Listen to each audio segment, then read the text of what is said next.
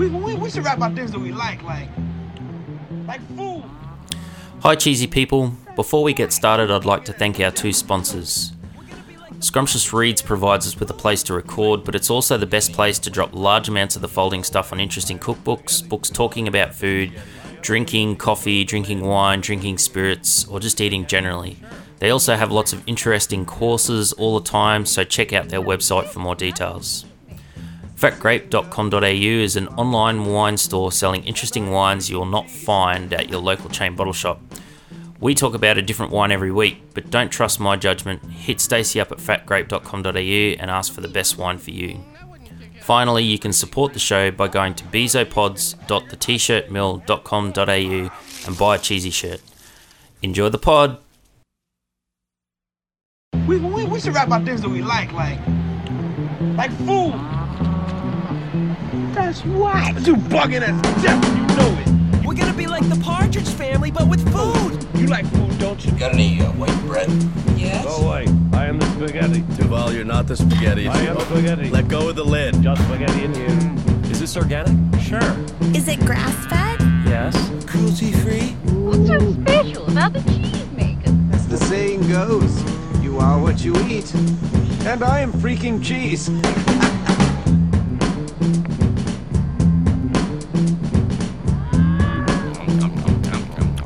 Okay, how was it? I wouldn't kick it out of bed for eating crackers. How about corned beans, Mr. Taggart? I'd say you've had enough.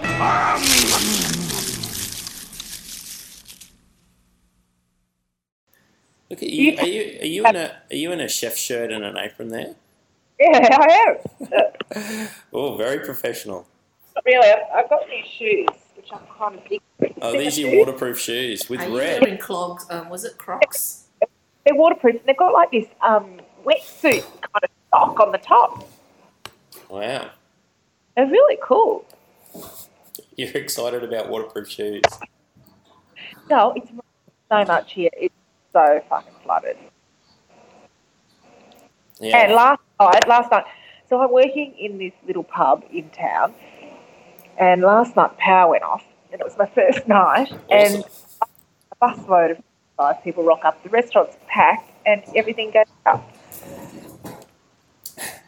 Life of a chef. So what did you do? You don't have any gas, I'm guessing. Well, we sent most of them away, but the group of 25, we just cooked them steak and chips. Oh, wow. It would have been the best chips in the world, I bet. Yeah, that was good. It was good. That's like when my grandmother came, we were travelling around Australia, and my grandmother came, must have been her 70th birthday, and we went up one of the gorges in the Northern Territory, and we came back and we had plans for this special roast dinner, and it was going to be this big party for her 70th birthday, and we'd parked in one of those like U-shaped parking bays with coppice logs all around the sides, and the third car parked across the back locked their keys in. We started already. They sell. Sounds here. Yeah. So 4 hours later, Hey! Hey, how are You're back. she can't see us. you? Hey. All right. It's strange watching you talk. It's like talking to a blind person. You're just looking all over the place. You're not looking at us. Okay. No, can you see me? Yeah. Yeah, Fuck. Sorry. we got you. Don't apologise. All right, shall we get the show on the road while we've got Sal? I don't know. About 10 minutes. I've got to go and do service. Oh, shit. I think I'm saying this to you, Ben. Are you still at the Provenance? Hey? Are you still at the Provenance? No, I'm not at the Provenance at the moment. Okay. I only have breakfast and stuff. I don't want to be a full-time chef. Yeah, okay. Fuck, who wants to be a full-time chef? You're all mental. Yeah, certified. I'm just prostituting my way up and down the street, really. Well, I was going to say we'll just do that as the intro, but do you want everyone to know that you're prostituting yourself all over Beachworth? Well, I just mean I'm chefing up and down the street. I mean, Well, you might get you some more offers, so. Moroccan? Hey, I saw you were doing it in Melbourne. That's pretty cool. Yeah, that's it. I just finished doing all the recipes for that. It took me like a day and a half. God. I don't do recipes normally, so it kind of did my head in. Sitting in front of the cook. Oh, I know. What do you mean you don't do recipes? How do you tell all the other chefs what to cook? Well, because you just do it all by feel and teach new people when they come in how you do it. Because you've got to use his stuff. Using my Vita stuff. Well, if you're going, so they've got to do the ordering and everything. I just want to make sure exact so they're not wasting money and having extra mise en place and things like that. So, and I think they're sticklers for that. He's been hounding me for like a month for the recipes. Ah. Where's Frank though? Is he... Sorry, Jamie, just doing a quick podcast. Yeah, as you do. Fuck, I wish I could show you what these people look like.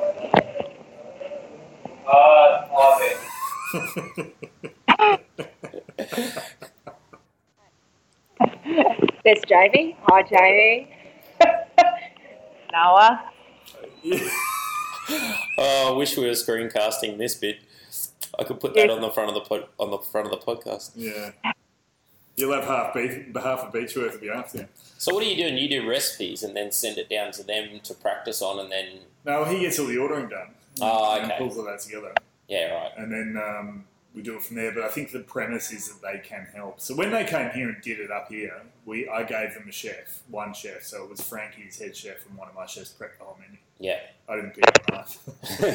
So does that mean you... like their chefs will do all the prep work. You'll send down and say, I want X amount of beans, cut this particular way. I think Alex, I'm taking one of my chefs down. We're going to have to prep. We'll be down for 2 days before it starts. We'll have to prep the whole thing. Yeah, right. How many people for? 150. It's a doddle. Oh, you'll be right. You'll be right. Should be apples. Sal will be serving that more than that tonight at the pub. How many schnitties are you going to cook tonight, Sal? No, it's not a snitty pub. Oh, really? It's a posh pub. Oh, wow. I'm at the posh pub. I'm away from the snitty pub. I was at the snitty pub, left the snitty pub. Now I'm at the posh pub. So what's the posh pub's menu of choice? Oh, fuck, really? Do I need to tell you? She does we just do duck and shit, trout, lots of trout. Trout? They have trout around here. Lots of trout, lots of steak. We've got actually, Ben, I'm going to come and show you something. Come. You'll love this. I'm coming, show me. This is great podcasting. Sal walks through the pub with a mic. They've got this Josper. Have you heard of a Josper? Yeah, they're great. Yeah, look I've at just that. been having... Yeah, did you see it? Yeah, I've just been practicing on the Josper. Last night we had a truck full of people rock up and we cooked 30 steaks all at once. Well done. Amazing. So what's Amazing. What's a Josper? Oh, it's this little coal freaking thing that you can smoke and it goes up to 500 degrees and... Holy shit. It's amazing. It's like a Spanish-made Sorry, I got a coal-driven runny oven. nose.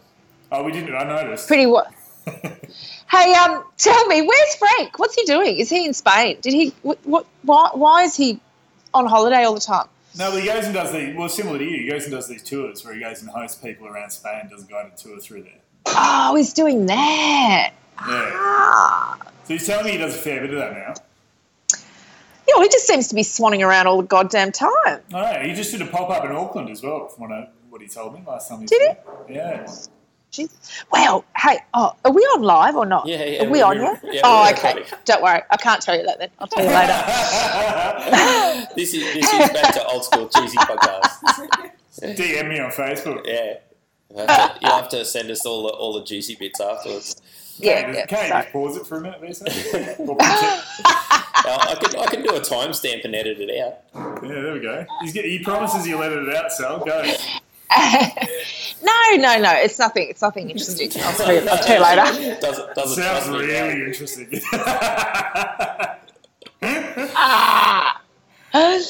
Anyway. All right. Yeah. What else is happening? Nothing. That's it. Just head down now. Bullshit. That's not it. Yeah. Of course, it's not it.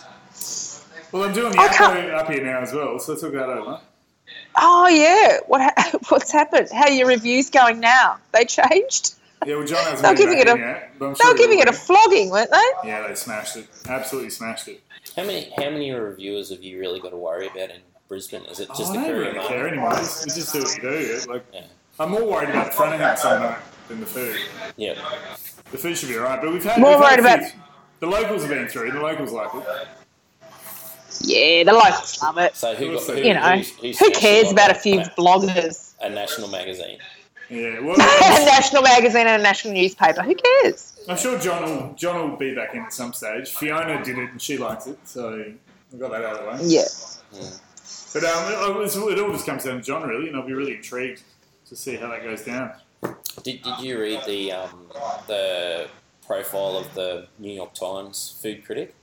No. They just did a big profile on him and how much a good or a bad review from him can make a difference to a restaurant. Yeah, right. Like, basically, even... Oh, was that the fourth wall? Was that something about the fourth wall? Yeah. Yeah, that was interesting, wasn't it? So who's the guy that does the... he does like Asian fusion sort of stuff. I'm probably getting it wrong. But he's big. He's done like cheap dumpling places. And, David Chang. Yeah. And he had, that's from him. He had a new place and this guy came in to do a review and it wasn't real favourable. And he said, I think they lost a third of their business. Wow. Within a week. And like he's a big celebrity chef, has 20 or something restaurants. Yeah, that's how much. One review from a New York newspaper. Like but their rules are different there because they can say whatever they like. So. I don't know if it's like that here. What are you showing us now, Sal? Nothing. You're showing us more wildlife, local wildlife. Nah, just for chitter chat.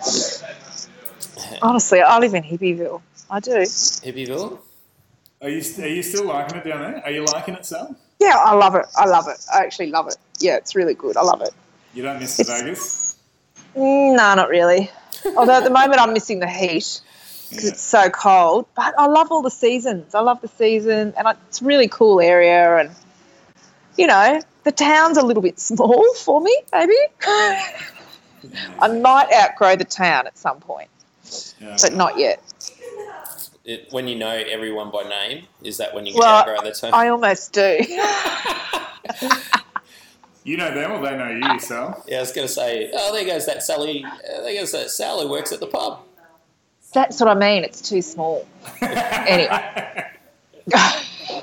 But I still go to Melbourne every week. So I may see you, Ben. I'm going to come down and do some foodie stuff at that thing. There's a few good things on. I only looked at it today, and then I went, "What's that, buddy? What's Ben doing there, staring at me? What are you doing?" Well, we're gonna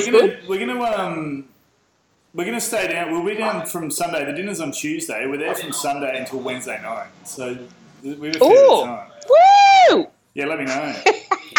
I'm definitely gonna. Well, I go down there every week because I still do training for that oven company. Remember how I used to work for that oven company? Yeah. I still do that. Is that once a week? It's once a fortnight at the moment. Right. You might not get any more work after this, so. You might. Does Beechworth have a local newspaper? Yeah.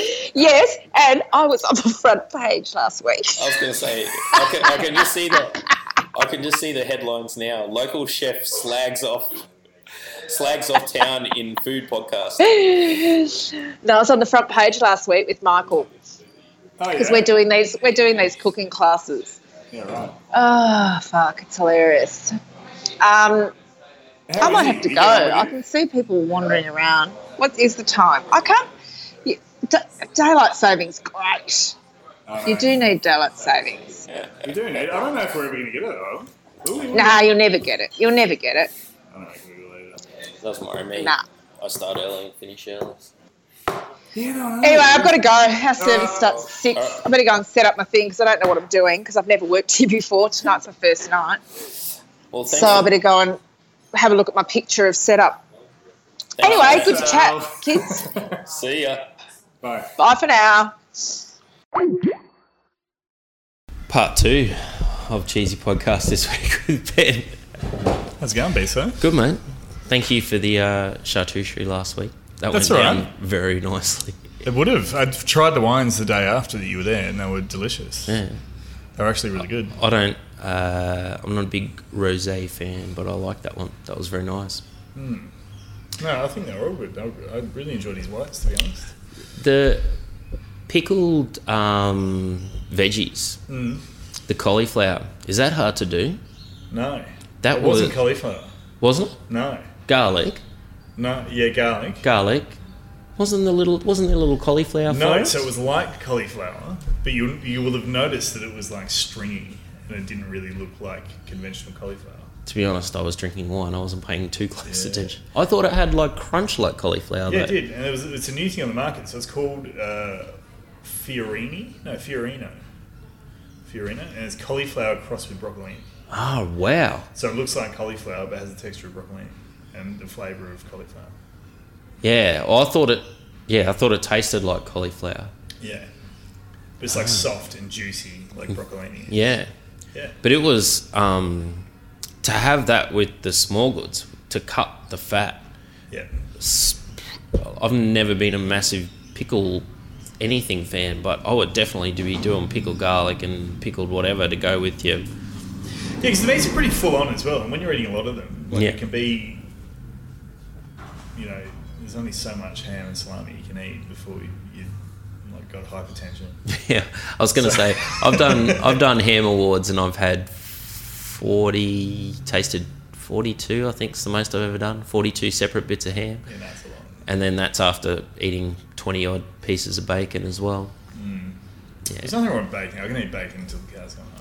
Yeah, except it's got the sweetness. Not all good bacon. That's the problem. If it was all awesome bacon, it'd be great, but it's not.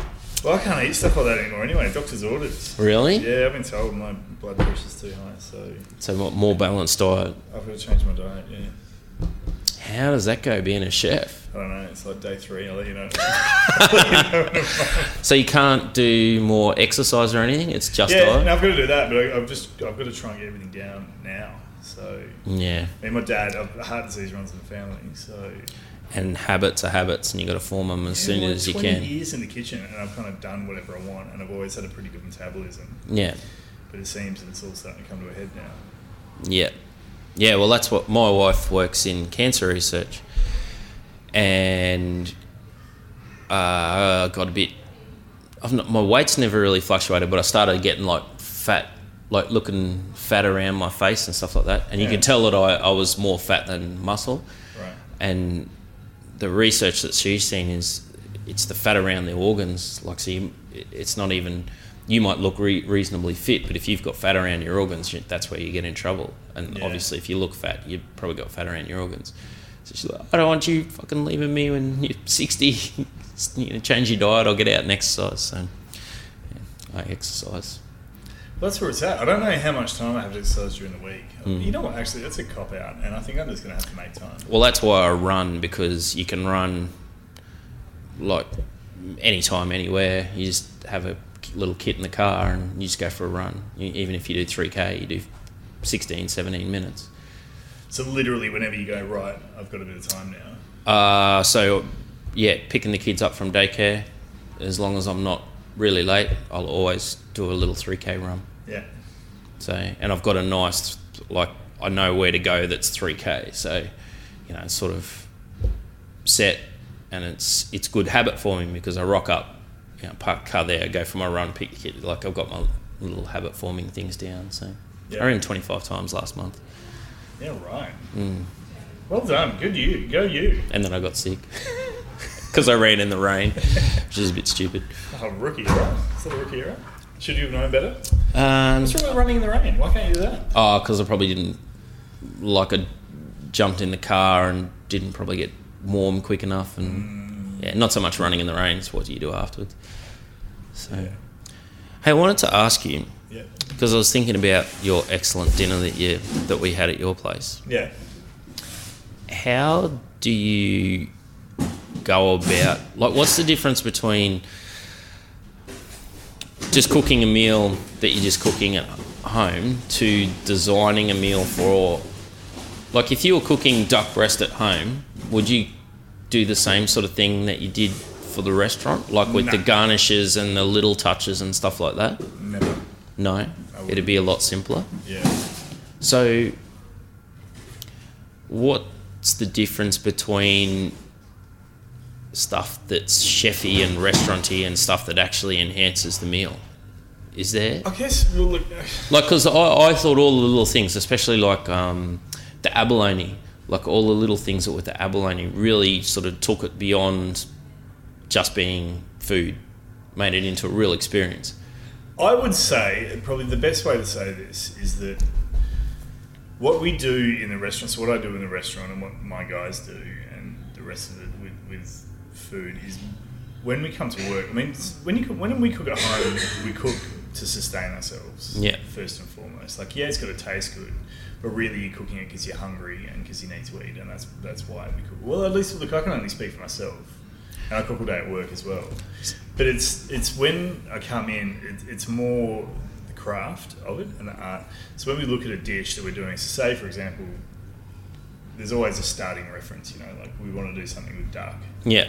No, well, that was my next question is, where do you sort of come in, how often do you come in with you've got something, like something's in season, or you've been, a supplier's come to you and said, oh, hey, do you want to use this?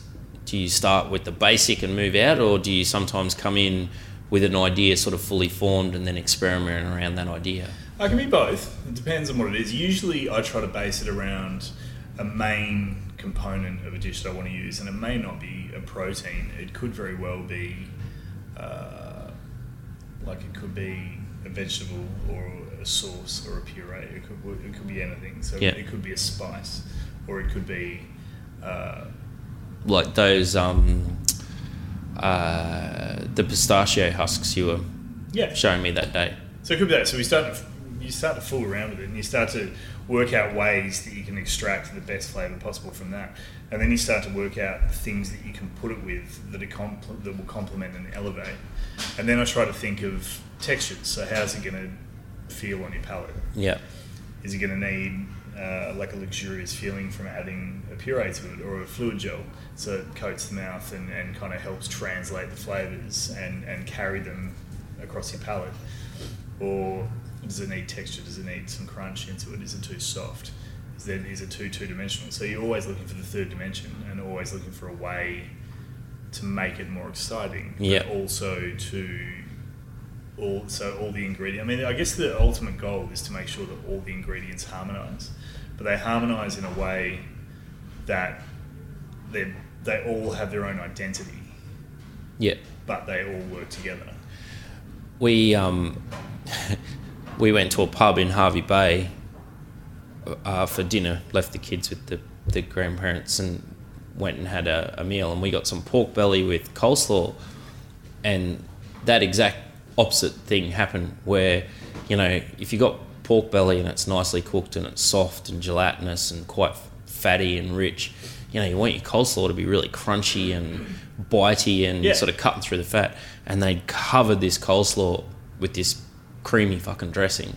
So the coleslaw was then sort of soft and creamy and fatty, and it was just way too much. It was just over the top. So it's rich with rich, fatty with fatty. And all the textures were exactly the same. Yes, and that's the thing, and that's what you want to try and avoid. But look, I mean, the thing that people don't see when they sit in a restaurant is the most dishes, by the time it gets to the table, there's been 5 or 6 versions of it. Yeah. Before you feel that it's right, and it's about constantly looking at it and addressing it and saying how can we make it better. But they're constantly evolving. It's always an evolution, and then seasonality comes into it, and how long can you carry it? And look at the dinner that you had. A lot of the dishes that are on, I think the menu that we're running at the moment at Gerard's is probably one of the best ones we've ever had. I think it's the most cohesive. I think the dishes that are on are all pretty close to being perfect dishes. So then my next question was, when do you change stuff just because you're bored or the staff are bored making it? Now. Now? Like we're doing that now. Yeah, okay. Yeah. Because I feel chefing sort of like party inspiration. Yeah. Then you need to be able to sort of keep that inspired feeling. If you just do it again and again, don't you lose that a bit? Yeah, but you also can't lose sight of the customer and the customer's needs. Yeah. So just because say I launched a menu next week, just because I'm sick of that menu in a month, it doesn't mean that the customer's you got to change it, or that it has to change. Yeah. And you've got to kind of remember that customers do repeat sometimes when they come in. So say you came in, Man, I'd would repeat if I could. Yeah, totally. But you would have only been able to eat a certain fraction of the menu, and Yeah. there inevitably would have been dishes that you would have wanted to try, and also dishes that you would want to come back for. So if you came back and those dishes weren't there that you identified, and you had to start fresh again, it would be slightly disappointing to you. So, but you've also, there are people that eat in a restaurant more than once a fortnight. And they want to see change. They would want to see change. Yeah. And do you do like a hard cut, or do you go, I think that duck's been there for a bit long, well, let's do something else instead of... It might be that the ingredients that we use in that dish aren't at their best anymore. So that's a really good excuse just to change it out. Yeah. And so we'll change dishes like that on the fly all the time. So there are dishes that one or two change here and there, but there's dishes that I just don't, I think they're so perfect that I never would want to change them. Like, I don't know if you had the southern squid when you were in. Yeah. But I wouldn't want to change that dish. Yeah, right. I think it's pretty close to being a perfect dish. Yeah, right. I think it's unique. It's not, I know it's completely, we haven't taken any elements from anybody else's food or any else's dishes. Like, it's a 100% unique dish. I think it works really well, and I think it symbolises what we do. And there's one thing that dish does as well that I think is different to the rest of the dishes we do at Gerard's, is it's actually quite subtle in its delivery, when a lot of the food that we do in there is a sledgehammer. Pretty bold. Gutsy, bold, umami-rich, sharp, salty. You know, that's like probably why I really like it. Yeah, I know, right? Like, and that's the kind of food that I kind of like to eat. My wife's always on me because I always try to amp up the flavour to like level 10 on everything that I do when I'm at home, and she just wants to eat something simple and fresh. So. Yeah, I do like my mashed potato though. That's pretty. That's but pretty even good. now, I'll like take it to another level. Like, I'll put equal part of butter in it. And I meant to tell Sal. I reckon I'm this close to buying a ricer. Sean's completely changed the way I do mashed potato. Really? Yeah. I missed this when you had this potato off. I love that method. I should have come into it. I love his method. I reckon it makes way better mash. Sean's? Yep. How does he do it? All he did was just boil the potatoes and then sort of break them up with a fork and then pass them through a sieve and then add the butter, lots and lots of butter, but like sort of fold it over and keep it on a low heat and keep sort of working the butter into it slowly. And it's sort of got that real smoothness to it.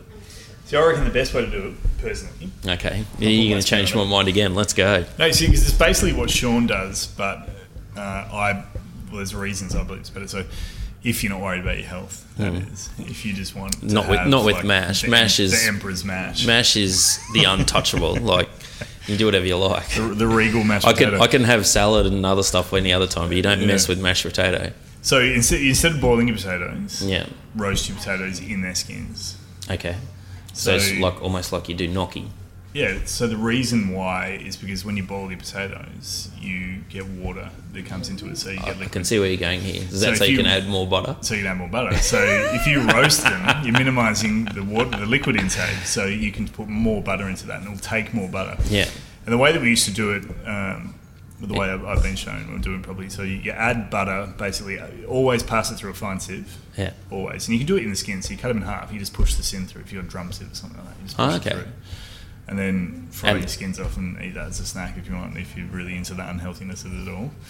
And then push it through, and then add butter, beating it in on the heat until it splits. Until you've got so much butter in there that the potato actually can't hold the butter anymore. And then what do you do? And it separates. Then, on the heat, you hit it with a bit of milk. Yeah. Like I'm talking a quarter of a cup at most. A little bit of milk, and you keep beating it, and the milk will just seize it again and add enough liquid that the butter will hold, and it'll come together. So that's the and seasoning. Pommes seasoning always, yeah. I never used to season my mash. I used to just sort of season it at the end so that everyone else got no salt. Yeah. But I think a little bit of salt and pepper in it makes a pretty big difference. Totally, 100%. White pepper, of course. Yeah. White pepper. And then, anyway, so when you know you got it right and you shake it in the pan, it should just roll around in there like this semi-fluid ball and not stick to anything. Yeah, that's right. It sort of comes off the bottom. It's not sticking to the side at all. And then if you quenelle it with a spoon and you put it, so you get a scoop, you try to get it like a hot spoon or something, you try to get it as round as possible, and you put it into a plate. It should hold its shape for like 2 seconds. And then start to... Yeah, right. I've always... That's when you know you nailed it. always seen. I don't know where I read a risotto recipe that said it should move across your plate, but if you can see it, it's too loose. Yeah. So you should be able to like measure it, and it is actually slowly expanding across your plate. But if you can see it move, it's too loose. Interesting. So, Risotto's another one. I feel like mash and risotto are on par for fanatical ways that people do that. I make a pretty good risotto. I don't think I make an excellent risotto. I think I can make a good risotto regularly. And I don't know what it is, whether it's the like how much I'm cooking my rice at the start, or how much stock I'm putting into rice. But yeah, it's not quite awesome, but it's good. Yeah. Good enough that I make it once a week, and everyone likes it. So yeah. But I love risotto. I can't understand people that don't make risotto that think it's too hard. I just don't think they've ever been shown how to do it properly. Because you don't really have to sit over and stir it constantly, do you? Do you think that makes a big difference? Yeah, I do. The way that I do it, I stir it constantly. And I believe that when you're stirring it like that and you constantly move it, what it does, it helps release more starch. Yeah. And then the starch will help bind the sauce to the rice. Yeah. And I like my risotto to be quite wet.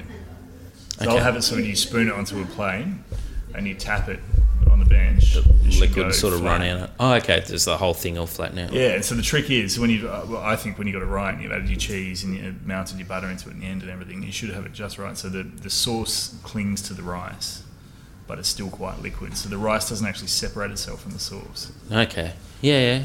Yep. But it's still quite wet, so it can sit flat. So you should always eat risotto flat. Not a mound. Yeah, mine's probably not that wet, to be honest. But again, last time I made risotto for the guys for a staff meal in the bistro, everyone fell asleep halfway through service because it was so rich. So, that was the other thing. So if you cook just to eat at home, I've always read stories about the best meals to have at a restaurant are the service meals. Yeah, because and all the staff cook the staff meals, and if you cook a shit staff meal, you're going to be judged by your peers. Yeah, right. So it's actually more stressful cooking a staff meal, because at the end of the day in a restaurant, any food that goes into the restaurant, I'm going to say yes or no to it before it even hits the floor. Okay, so the staff meals are like almost auditions, are they? Totally. For the menu? Even for me, like if I'm cooking a staff meal, I'm being judged by people. So yeah. You know what I mean? So the pressure's on. You're severely judged. So who sources? Can you only cook from what's in the restaurant, or can you come to you and say, hey, I've got an idea for a staff meal, can you get this in for me? Yeah, that's what happens basically. Yeah, so I've got a guy, my pastry chef currently, he's like a Japanophile.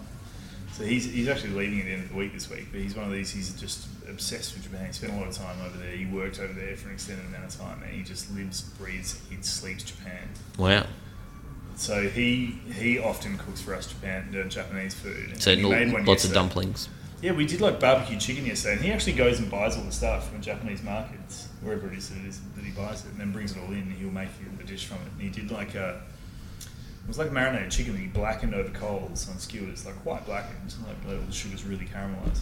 He made like a cold soba noodle salad with shredded cabbage and stuff, and the soba noodles were honestly some of the best I've had in ages. Like, he's just so good at that food. He doesn't mean okonomiyaki. His okonomiyaki is really good. So, are you tempted to put something like that in? Like, how flexible can you be with your styles? Pretty inflexible. Yeah. Like, look, he could do something like that, but it would need to... Look, I mean, the food in Gerard's is very much meat. Yeah. So it has to kind of fit that mould.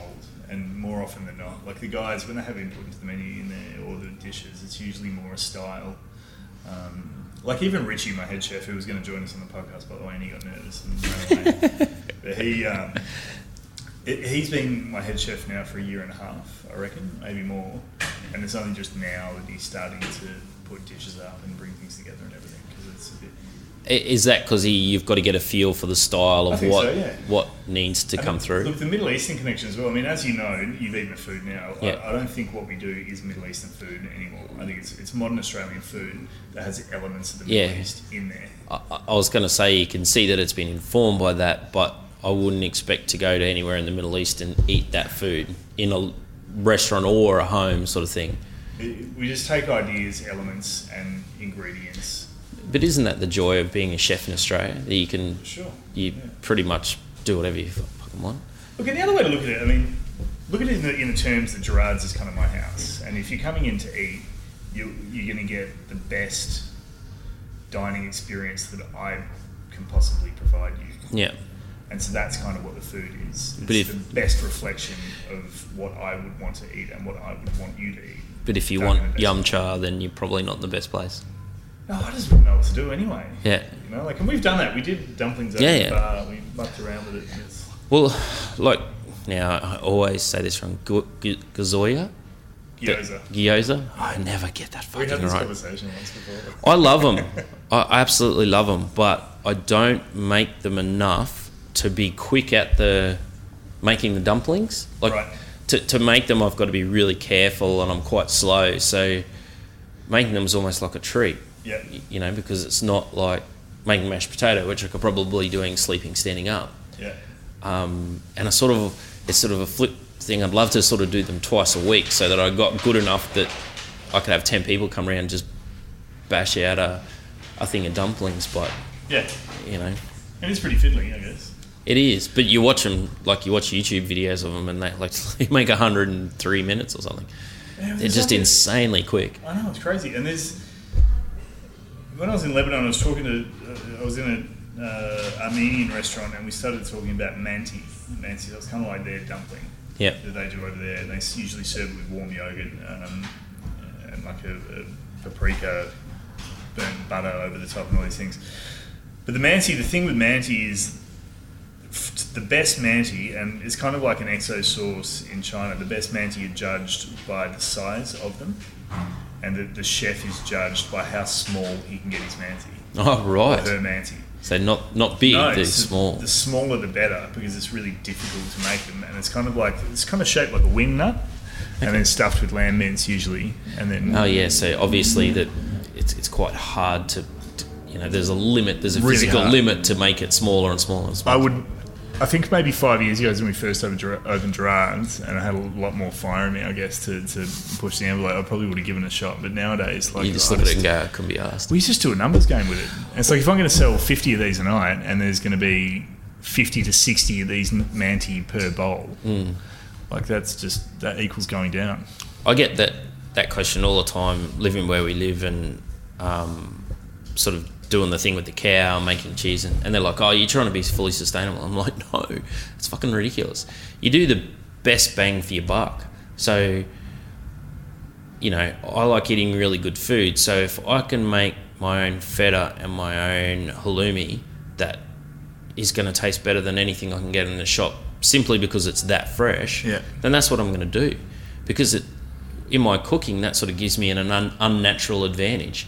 Someone might be able to go and buy halloumi from the shop and do some amazing things with it, but it's not going to taste the same as mine because mine's a day old. Yeah. And you just can't buy day old halloumi. If you want day old halloumi, you got to make it. Yeah. Not so much now, but back when I first started doing it, even that wasn't really a thing because all the milk you were buying was fucking heavily run through a manufacturing process. So even if you're making day old halloumi from milk you bought from the store, it's still not going to be that flash. Yeah, it's going to be shit.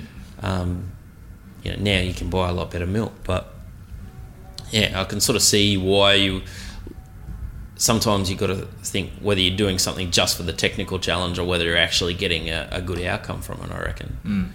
So you make halloumi? Yeah, yep, and feta, and so my cow's coming back this week and it's got a calf, so as soon as it's back into milking and making cheese. Sorry, where's it been? Did it go on holidays? Yeah. Well, I lost 3 cows, and then I bought a couple of other ones, but it's been off at my mate's place getting pregnant. How'd you lose them? Put them in a paddock with not good fencing when the twins came home from hospital and didn't really pay much attention, and they went wandering looking for a bull, got into someone's place, and he rang the council. The council took them. Shit. Now they're tagged and they're supposed to ring me, but I don't know, didn't. I know that's where they went. My farmer mate tracked them down. So wankers. And then once the council have sold them, the rules are they won't even tell you where they've sold, because I guess people with emotional attachments to animals will go and bail up at someone's house. Give me back my dog. So yeah. No way. I love those cows too. Spewing. I keep every time I go for a drive, I keep an eye out for them, but I've never seen them. Yeah, there you go. But yeah, so I've got, but same sort of thing. Like I would love to make hard cheese, but I'm going to make sure that I get really good at halloumi, mozzarella, feta, and like a brie, camembert style cheese. I want to be able to just be cranking them out. So how do you learn about all that? It's from a book. Read a book. Yeah, that's how I did. Like cheese making is just following a recipe correctly, and then the hard bit is in the temperature control and the humidity control once you've made the cheese. And it's all about how much moisture you take out of the curd too. Right. But things like feta and halloumi are pretty forgiving that way. Halloumi's pretty easy to make. Just all salt, right? So it's the amount of brine, how it's going to ferment. Yeah, that makes a big difference. But the fresh stuff, like you could put it in a really salty brine, it's just not going to take up that much brine. But so if you imagine, the taste of halloumi, and then imagine the texture of a really, really good marshmallow. Yeah. That's what fresh halloumi's like. Cool. So it doesn't have any of that squeakiness at all. What are you making, son? Soft and spongy. Oh, as soon when as your prego cow comes back. Yeah, I'll bring you some in. Are you going to eat the calf? No, my farmer mate who helps me out, he gets the calves. That's the deal. Yeah, right. Okay. So, like, he does heaps of stuff for me. So, yeah. I was going to say it's reveal. You don't see much of that around anymore, do you? No, he does a bit of it. He likes old cow though. He only eats cow that's like 8, 9, 10 years old. Yeah, right. Doesn't eat no yearling at all. Flavour thing? Yep. And he hangs it. He's got his own cold room, so he does his home kill and it goes in the cold room for 6 weeks and no one opens the door. So it just sits there. Dry age. Yeah, just hangs there. Just the two halves. Nice one. That sounds awesome. Yeah, I've had a rib fillet off one of his cows, one of his big old cows. It was like the size of a plate. It was a massive rib fillet, the biggest thing I'd ever seen, with this big eye of fat. And I was like, oh man, this is going to be tough as all shit. It was amazing. Tender. Yeah. That would be the dry aging process, sure. Yeah, for sure. But you lose something like 10% in weight, which is why... Well, that's not much really though, is it? Yeah, to guys killing 1 million cattle a year, it probably is, I guess. Adds up over time. Yeah, I understand, yeah. Has a dollar value. Yeah, well, and like if you're aging cryovac, you're getting... It's not as good. There's absolutely no doubt. It's not as good, but it's not bad. Like some butchers get stuff that's killed the day before yesterday, sort of thing, into their shops. I've seen them get it, and it's just fucking... It's going to be tough as all shit because it's just got no age on it at all. Yeah, it's true that, eh? But... So dry aging versus wet aging, there's a real debate there, isn't there? Yeah. The theory is that if you're wet aged, the blood sort of curdles and is like a vinegar. Yeah, so what I heard, now this is completely unscientific, so maybe you can shed some light on this for me, but yeah. I heard, so when you're dry aging, it's a completely different chemical sort of process. So wet aging, it's lactic bacteria. Yeah. That breaks down the muscle internally, which in turn creates lactic acid. So the longer that it's in there, that's why older meat, when it's been in the bag too long, it has a lactic. Yeah, it has that real smell, like a lactic tang, which is a product of the lactic acid. Whereas when you dry age it and you hang it, it's not the lactic bacteria; it's an enzyme. It's in the meat or something like that. Yeah, that makes sense because there was. You used to be able to, and I don't think they do it anymore, but you used to be able to get pumped beef and they'd pump it full of an enzyme. Right. And it would tenderize it amazingly, but it would also, like I remember seeing rib fillets that were basically liquefied in the bag. Yuck. Because the enzyme had just basically, well, it was like, the best steak they reckon is you eat it 2 days before it turns and it starts to rot. Dry age. Right. You basically let it break down until it's rotting, and once it's rotting it's no good, but if you can get it the 2 days before, then it's just amazing because the meat has gone completely tender. You trim all the shit off the outside. Yeah. And then cook it away. But then I guess the enzyme just overtakes it too much and it starts to rot away. So now this is the other part of the argument, I guess, is that with the beef prices, going up through the roof as they have, and the availability not being around because the export market takes the majority of it. Yeah. Like you just see less and less dry aged meat around. You see less and less premium high end meat around. You Just less and less meat.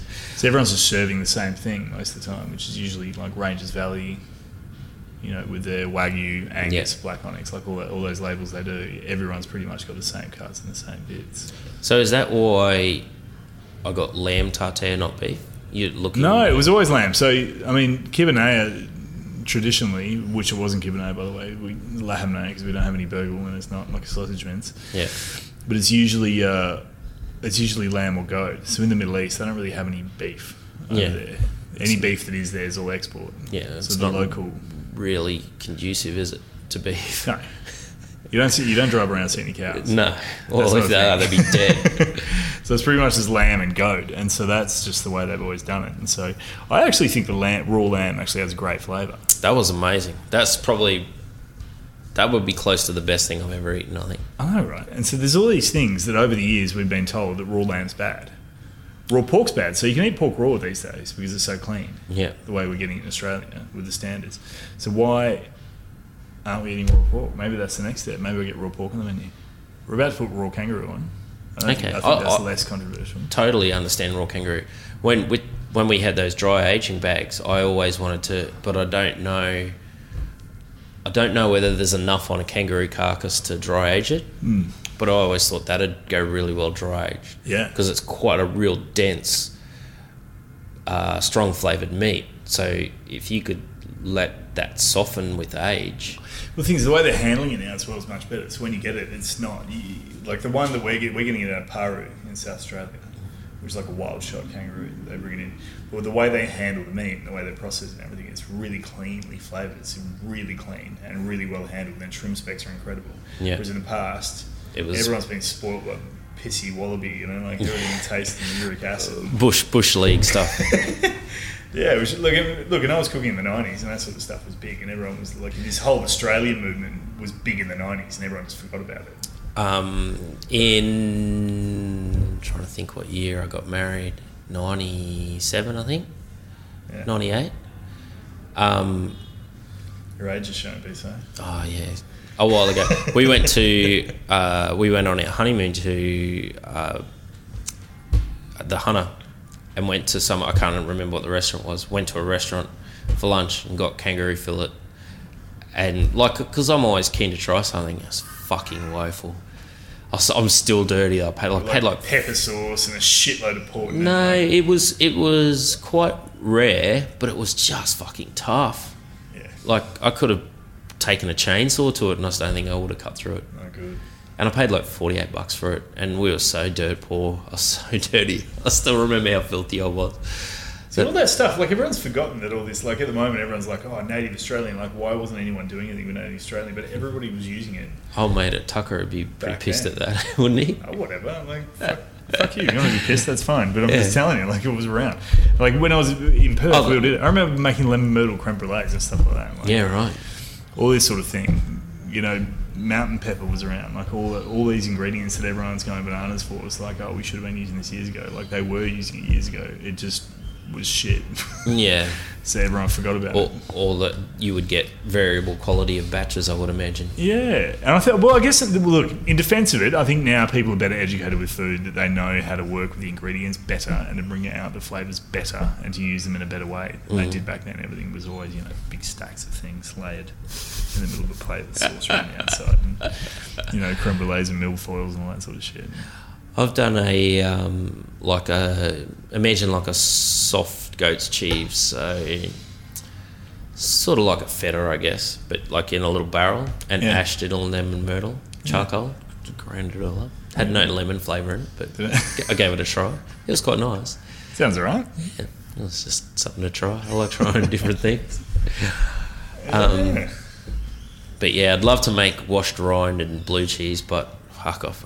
Some spectacular failures trying to do those things. Yeah, I know, right? You really got to be quite scientific, and I'm not that sort of. No, well, neither am I. And that's why I'm really nervous about cheese making. This is why I'm intrigued by you doing it, and I want to kind of pick your brain a bit, because I don't know. I can't, I give it a go, and I don't quite get there, and I'm not massively happy with the success. So most things are persevere, but with this, I just can't. With the brie, like the brie camembert, whatever you want to call it, like the soft grinded cheese, I've made ones that I couldn't even put on pizza. But then the second or third batch I made 4 of them. Fucking unbelievable. Took them to the guy at Banglo Cheese, just hooked up through Twitter, and said, "Oh, can I bring you my cheese for a bit of, feedback?" Brought him like half a wheel, and he had a taste. And went, "Oh, that's really good." Wrapped it up, put it in his esky, and gave me some of his cheese in return. Right. So I was like, "Well, if he's doing that, it must have gone alright." But I've never made one as good since. Yeah. See, so how do you know? Like, how do you control it? How do you? I think temperature and humidity is the big thing. So you need to just regulate everything. Yeah. So you just got to. So would you do it to the point where you keep like a log, and every time you make a cheese, absolutely, that's what you should do. All your stuff. But that fucking drives me nuts. I like just having a go, and I'm prepared to wear a small amount of failure for not having to be that anal. Fair enough. What I really want is a farmhouse cheese, so like a semi-hard, like a tasty but better. Something that I can just make in big blocks, and every 6 months, that's just my grating, eating cheese that I've got on tap. And then if they go too hard, that's your parmesan, and if they go a bit soft, then you put it on pizzas. That's really the sort of cheese I'd like to be able to cranking out. Yeah. How do you go with other cheeses in risotto? Are you parmesan only? No, pecorino if it works. And what about like blue cheese or something a bit? Yeah, I wouldn't be against it. Off the top of my head, I can't remember if I've ever done it, but it's usually the hard cheeses, and you want to have something that's quite sharp and balanced over fats. Yeah. All that salt stuff I can't eat anymore. Yeah, right. I've got to change my ways. Who knows? Do you eat a lot of bacon? I love meat. I'm a meat. Yeah. I'm a meat, cheese nut, like charcuterie. I just eat charcuterie all day, every day. Yeah, if I had that across the road, I reckon I'd be 15 kilos heavier. Oh, the worst thing is in the bistro is the chicken wing sauce, the Becca wing sauce. Oh yeah, that was because it just sits in the bottom of the bowl. the chicken wings get tossed in, and there's always like bread offcuts lying around. Yeah, so you dip it in and just dip it in, you eat it, and it's literally like 10% salt and 60% fat. Like, it's the worst thing you can possibly be eating. And I reckon I've been eating that every day, like binge eating it for 4 years. So it's probably like a big contributor to one. Yeah, right. Yeah. So obviously that's one that's sort of never really gone off the menu. You just keep that on. Never. Yeah. Well, that's good to know that I could, if I ever feel like I can rock up and just save a little space of my stomach for that, because that was pretty damn good. I reckon we get lynched if I took it off. So that and the cauliflower, and there's a few staples that will just never ever come off. As much as we'd want them to. Like that I'll tell you one thing. Like, I feel sorry for the guys on that section. They got to cook that cauliflower for every table every night. Tasting that sauce over and over and over and over again. So it's not pre-made. We make it to order in a pan. Okay. Cauliflower. So you got to taste it every time you make it. It is just an absolute palate rape. Do you do hollandaise for breakfasts? No. I love hollandaise. How many restaurants would make hollandaise or mayonnaise from scratch, do you reckon? I'd like to think all of them. Mayonnaise not so much. But make up their own mayonnaise. They're not buying pre-made mayonnaise. Can you buy pre-made mayonnaise? Yeah, hell yeah, of course you can. Like aioli, like good mayonnaise. Yeah. Okay. I reckon a lot of people would. I'm not gonna lie, there's been times that we bought in Kewpie mayonnaise used in like massive functions. Yeah. Like I really don't see a problem in that. I reckon Kewpie mayonnaise is awesome. I can't make mayonnaise taste as good as Kewpie mayonnaise. Oh right. Okay. So, do you feel the same way? I just always make my own because I've always got eggs. I love Kewpie. I love it. I've never bought a bottle. I've never bought a bottle of mayonnaise in my life. Julie, how do you feel about this? Kewpie mayo? I love it. Of course you do. You're Asian. You love it. Of course you would. No, but it's true, right? Like the flavour is clean. Yeah. But the mayonnaise is MSG. Another one. Yeah, that's right. Is another one that I spent years making it fucking wrong. I don't know where I read it originally, but I used olive oil. No, yeah. And so, it was just way too strong. The flavour was just overpowering. Now in a little bit of water and vegetable oil, it's way better. Yeah, look, I'm probably giving the impression that I buy Kewpie mayo all the time for everything, and I don't. Like, we actually do make mayonnaise, but I just like Kewpie mayo. Like, I buy it for home. But you don't have it with everything. Sometimes you need, like, a mustardy mayonnaise to go with something that you're cooking. Yeah, I love chips. Chips and mayo, I just love Very them. Belgian of you. Yeah, I just can't, and I can't go past. It's a real fucking problem of mine. I can't go past somewhere that's advertising, the best chip. I cannot fucking do it. And most of them are just selling pre-cut fucking chips. Well, I have to admit, like last week, I met up with some of my wife and I met up with some of her family, and we were actually out all day with them, and they decided that they were going to go and eat at this in the American barbecue place over on not on Lutwyche. What road is it? Oh no, on the north side. No. Yeah, Pit Boss. Oh, okay. They're fucking everywhere now. You could have said any suburb and there would have been an American. Oh yeah, the American joints. We went to this Pit Boss place, and look, their buffalo wings were actually pretty good. Their slow cooked, the pulled pork and the other stuff we had ribs as well. Like, you couldn't actually taste the smoke in it, and it was so sweet. I was going to say it probably had liquid smoke in it. Bro, so sweet. They advertised it as like 12 hours smoked, hot smoked, but you couldn't taste the smoke in them at all. Yeah, that's almost impossible, but anyway. But my kids had like these chips with cheese sauce with them. Yeah. Bro, I'm telling you, I almost melted eating this cheese sauce. It was so good. Cheese sauce on chips. So good.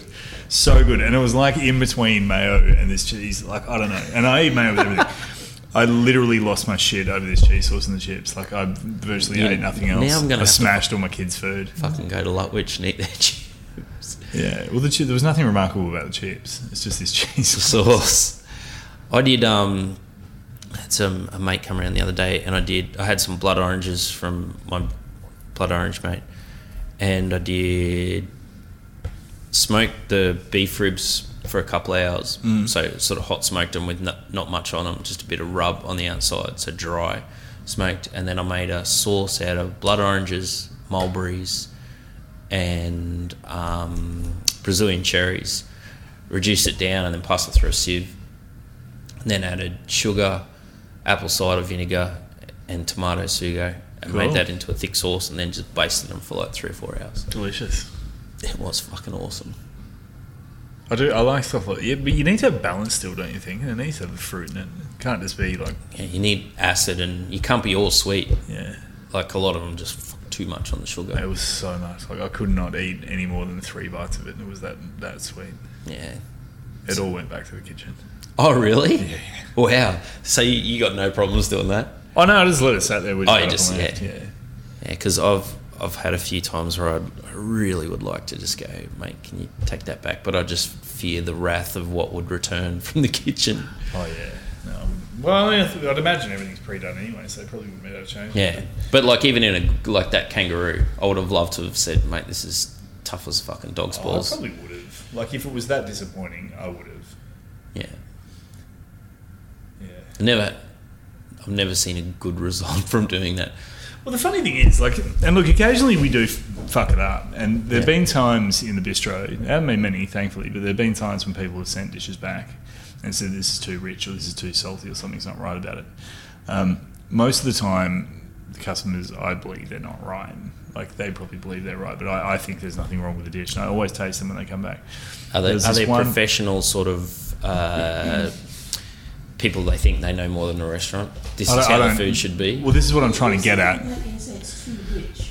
Well, it is down to personal choice and opinion.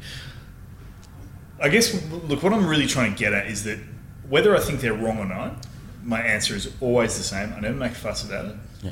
I always just say, that's fine. Go back and apologise and say, we're really sorry that you didn't enjoy this. Is there anything we can do to help? Like, do you want something else? Would you like us to replace it with something else? Because one $30 or $40 meal versus the karmic backlash is not worth it. Not even just that. Like, or I'll offer to redo it in a way that they would prefer it to be done. It's more, honestly, I know this sounds like a cop-out, but I actually believe this, like, deeply, and this is the truth.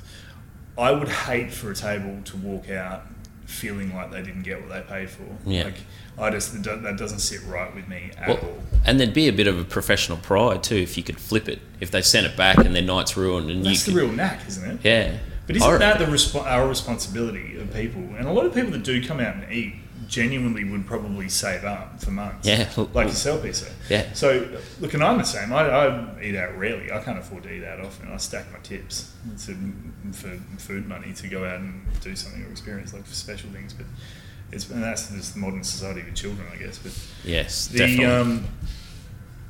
I just would hate people to not feel like we delivered on the promise.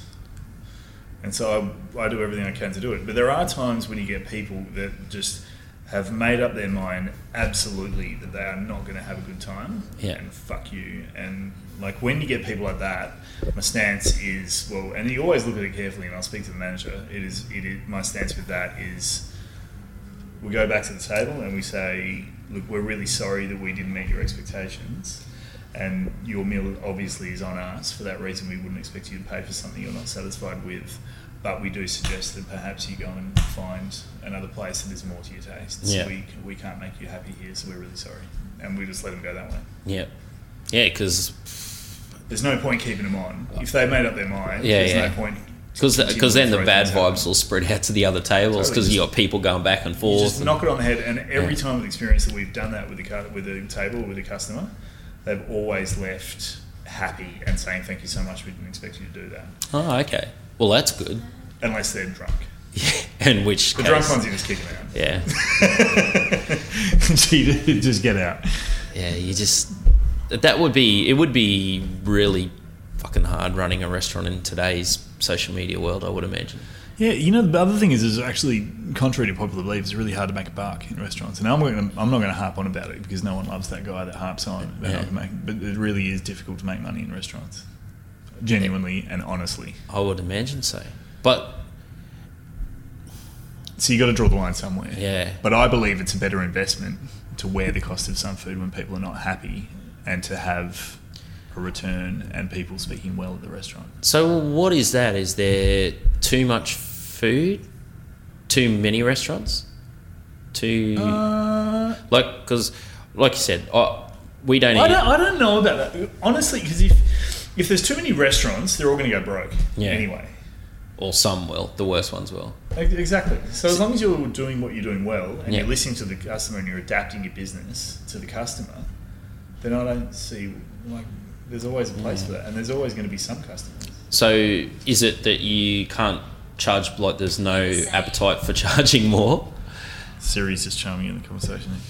No, are you talking about how to make a buck? Yeah. It's more the costs of operating the business versus what the consumer is willing to pay. Yeah. For meals. And there's well, look, the meat industry is copping that at the moment because people have a certain expectation of what they should be paying for meat, and it's not realistic anymore. No. It's just not. So the ones that have moved on and just basically gone, we're going to reflect the reality of what meat prices cost, but we're going to make it up in customer service, we're going to do interesting things. They're the ones that are sort of kicking on. But the guys that are just holding on going, no, people won't pay X for a steak, they're just basically getting eaten away. It's really tough to watch. Yeah. So I don't know, it's really hard. But see, what I find hard with eating, so we've got sort of two things: the fact that we've got 3 kids and it's hard to leave the house sort of carefree and go out and spend the money. But we went to a tavern at Ormeau one afternoon because it had a playground and it had cold beer, and got some pork ribs, and I didn't pay that much less for those fucking pork ribs than I did that your mains were priced at, and that kills me. That absolutely, I was sitting there eating them because I'd met you at that stage, going, "Fuck, I could be spending this $35 on an entree at your place and just fucking having my head blown off." It just really got to me. So that's the other thing I find hard, is that the value for money is not across the range. Do you know what I mean? No. I guess each business has to feel out what their expectations are and what they get away with, I guess. But It'd be interesting to know whether that tavern makes a lot higher profit margin on their food than you do. We think as a tavern as well, they'd make their money from the booze, and the food would have a reduced margin. It's a big fucking dining area. Yeah. You know, like, and like your mate that's out at the Gap who just fucking kills it because he's the only decent food for 50 kilometres. Yeah. Like, if a decent restaurant ever opened in that, you know, and was like a family style restaurant that wasn't like fine dining, but was a family restaurant that families could do, I reckon they would just fucking kill it because there would be literally nowhere else to go unless you want to play the pokies. So there you go, maybe we'll do Gerard's Ashgrove. Gerard's. Who knows? Gerard's the game. Gerard's an Ogra. All right, mate. Have you got to go and start cooking? Oh, there's always something to do, BC. You've got like 50,000 text messages since we sat down. My phone's going bananas. I'm actually, Is this the Melbourne this thing? is all part of... No, yeah, there's a lot of... It's just October. This month is hell. I've got a lot of things going on this month. There's heaps of outside events. And then November, we've got Melbourne Cup, and then there's a lot of things coming up. And even in the new year, I'm starting to get people approach me about things in the new year. And well, that was the other question I had for you. So when I took over running the pubs, the guy that had been manager for us was basically not there. Yeah. He would never answer his phone. He wouldn't do anything. Nothing was ever done. There was never enough beer ordered. There was never enough change. Everything was just never done. So all the senior staff basically ran the place. Yeah. You know, if the money wasn't there for a band, we took it out. We worked stuff out. And then when I took over, I was like, right, well, I'm not going to fucking be like that, obviously. I'm going to organise it. I'm going to make sure everything is. But the next wave of senior staff that came up under me had nowhere near the skills to troubleshoot. Yeah. They just rang me because I answered the phone. Yeah.